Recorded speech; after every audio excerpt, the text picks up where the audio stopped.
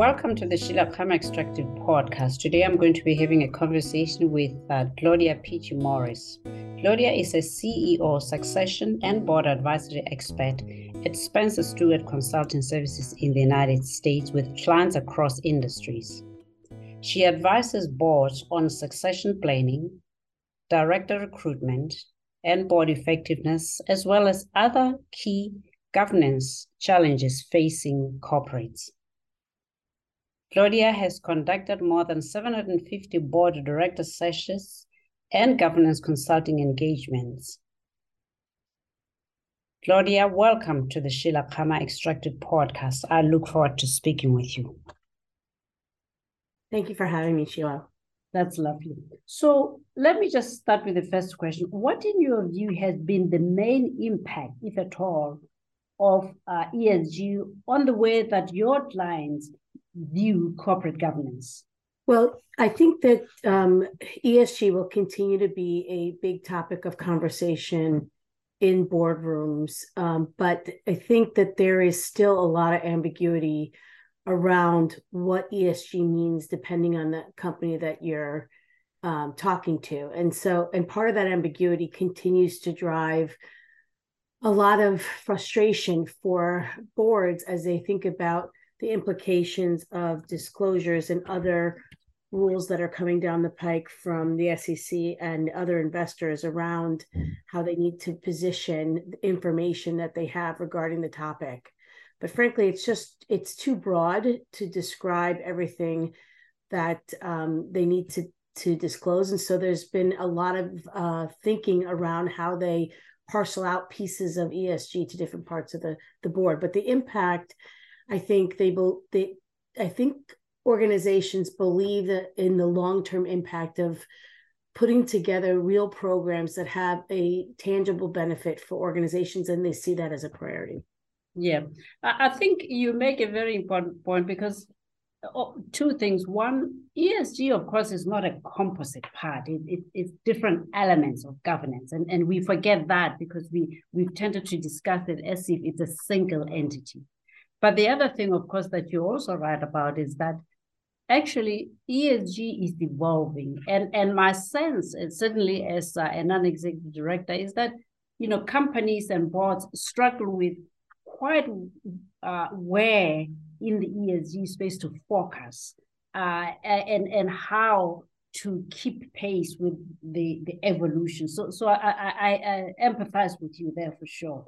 Now, I mean, having said that, some companies or some people view ESG as a tool for managing risk. Others see it as a tool around which you can strategically frame the work of a company and therefore it helps in developing strategy. In your view, what is prevailing and what might be more helpful to your clients in terms of how they view ESG? I think my clients see it as both. And in fact, we convene a group of nom and gov chairs of public companies across the US, and it represents something like 200 companies that they serve on. And in almost all cases, I don't think that there's that they see that ESG is divorced from strategy or risk. I think it's a key component in both. But again, I think that there is more of a question around how do they weave maybe practices that they currently have in place into their messaging on strategy, and then how do they decide what to disclose that won't put them at risk for potential litigation and other things once they put information out into the public domain. So I think it's a little both from their perspective. You've of course referenced here listed companies, but you also of course assist privately owned companies and equity-backed companies. Do you see a difference in the way that, for instance, privately owned companies approach governance, albeit through the lens of ESGs? I think private, so let's separate private, maybe more family owned from private equity. Because I think private equity is very much in tune with what the expectations are from stakeholders and investors around their adoption of ESG for their portfolio companies. So it is on something that they are actively ensuring is put in place for their portfolio companies. In fact, I'm working with a public private equity firm that is specifically looking to recruit somebody who has deep experience around ESG in a more operational or investing perspective, so that they can put together frameworks that their portfolio companies can then implement, depending on, again, the nature of the business. So I do think it's very high on the list of private equity companies. Of private companies, again, I think many private companies that are large, so, and to name a few, the Cargills of the world, the Bechtels of the world, they run like public companies, so that they even have governance that is exactly like a public company structure. So they would have committees and so forth. And so it is very much a part of the discussion in the boardrooms of those larger companies. I think when you get to smaller companies, it really comes down to whether or not the company has the capability, and I mean both personnel and perhaps funds, to be able to break that out as a separate part of their discussion. But overall, I think most companies are really putting a lot of effort toward thinking through how they can implement ESG strategies and think about the risks that are coming down the pike. Yeah, it's interesting that you say that it's not really a question of whether or not it's publicly listed or not. You seem to suggest that it's more the size. The smaller the companies, the less, perhaps because of resources, but the bigger the companies. Do you think also this has to do with visibility and the desire to mitigate brand reputational risk? For larger companies or for all companies? For larger companies, I imagine. But I would be interested to hear what your take is with respect to small companies too. I think that the world has become a lot more sensitive and educated on the various elements of ESG. And of course, there have been events that have really driven a lot of the issues around social justice, et cetera, particularly in the US. And so I think regardless as to whether you're public or private, you have stakeholders that are going to determine whether they want to do business with you based on whether or not you are aligned with their values across the ESG spectrum. So I don't think it's a if anymore. I think it's a must. And I think most companies are taking it seriously. Yeah, I guess you are right. In a world in which, the media and even activists and others are very intrusive, it's hard to assume you can find a little corner there and just leave alone. And in a world in which people are literally buying, value, and no longer just the items on the shelf, and they want to know what they represent in terms of governance and ethics.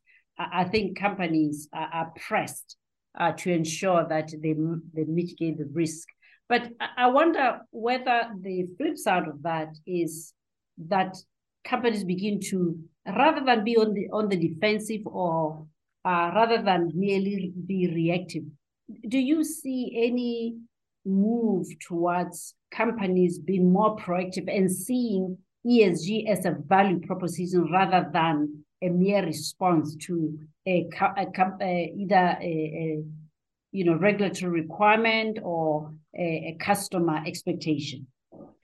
Absolutely. I think I see companies are being extremely proactive, again, across the spectrum of ESG. And I don't think it's just because of pressure. I think we have moved into more purpose-driven leadership in terms of a model, and so I think in particular CEOs are really ensuring that the companies are being thoughtful about how they are dealing with these issues for the greater good, not just because the SEC or other regulators mandate changes.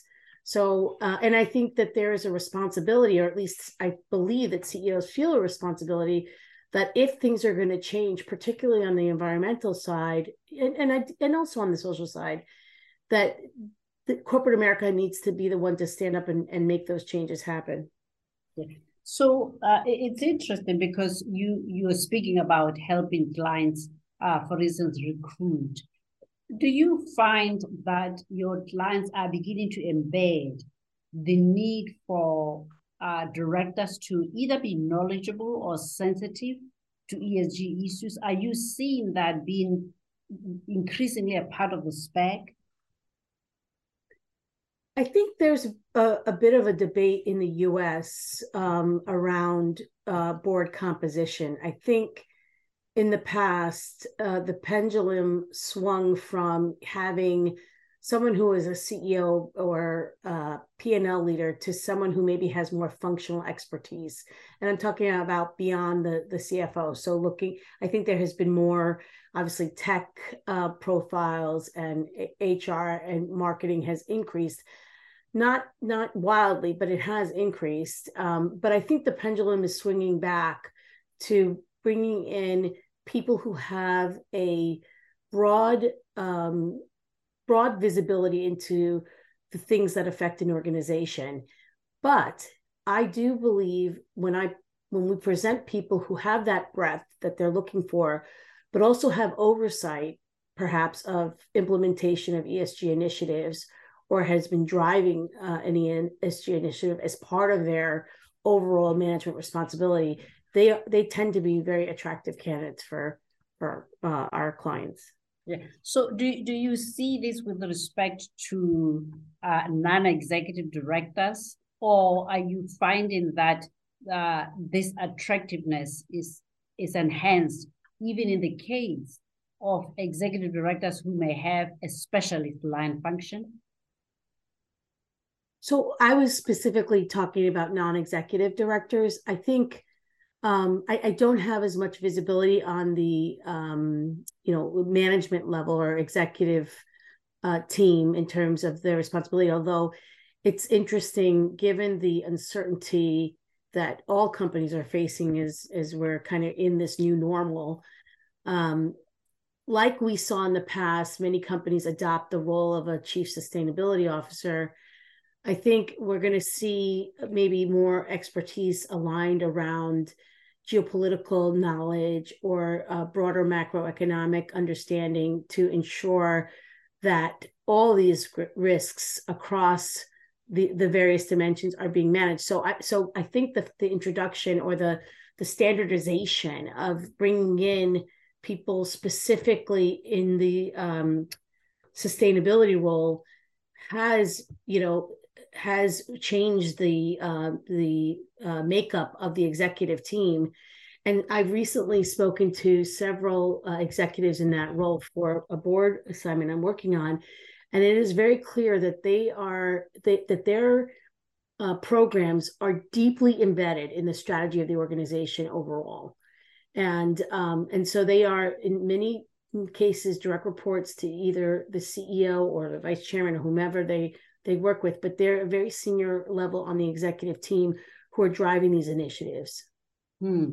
So, coming back to ESG itself and governance, are you sensing when you, especially as you work with boards to build capacity and make sure that boards can govern in line with current stakeholder expectations, are you sensing any bias towards, say, for instance, things environmental versus things social, or the conventional governance space? Is there any one of these ESG components that seems to preoccupy directors more than another?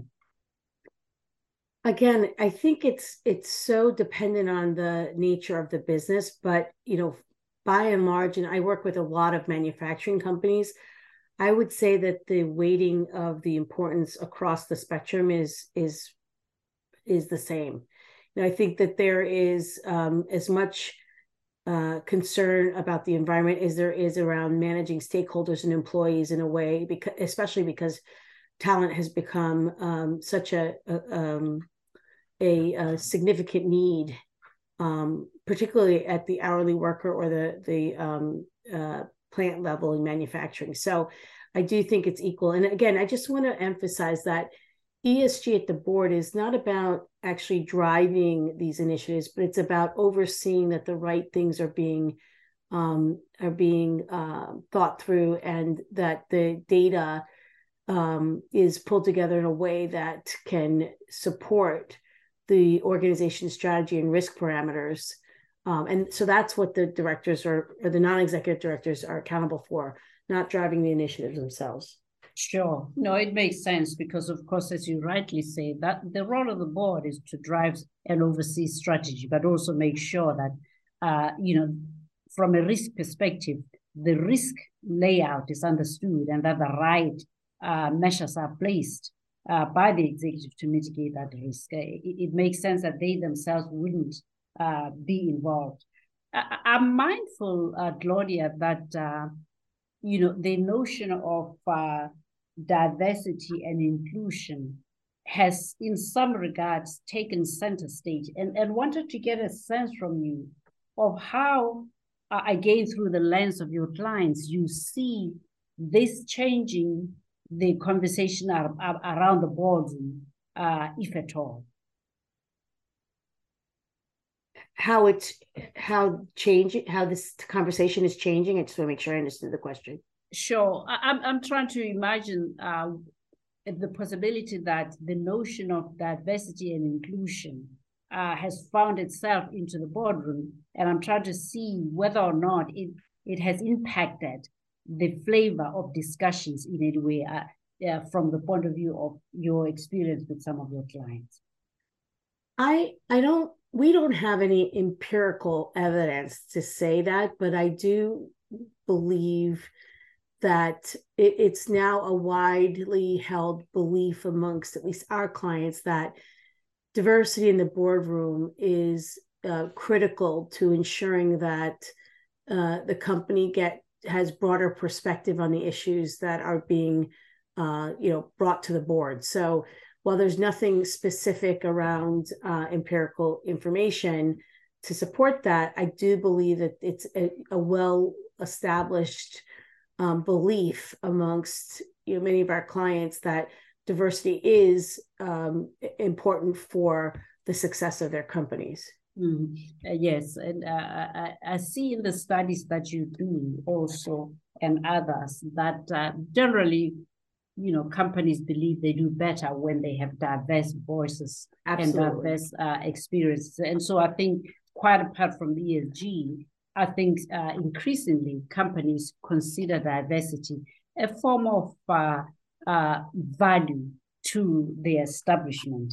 Here's my last question to you. The U.S. Securities and Exchange Commission is now all set to introduce ESG reporting. How have some of your clients received this? I mean, reporting to the Security Exchange Commission is already an onerous task.